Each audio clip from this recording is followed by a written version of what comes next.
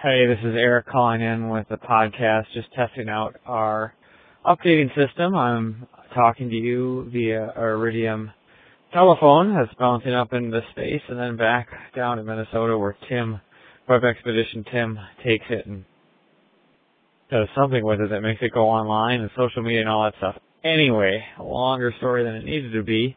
Just wanted to say hi. It's a chilly night in Resolute. We are still waiting for our flight. The good news is we weighed our sled today, and they weighed a little bit less than what we anticipated. They are weighing in at about 144 kilos, 317 pounds, so we're pretty stoked about that.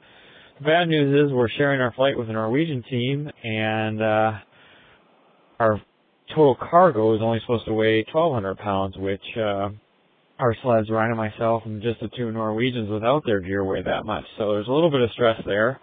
But overall, all of our preparations are done. I'm just going to maybe do a little Betsy Ross action, sew some pockets into the inside of my jackets, and then we'll be good to go. So probably the most relaxed I've ever been.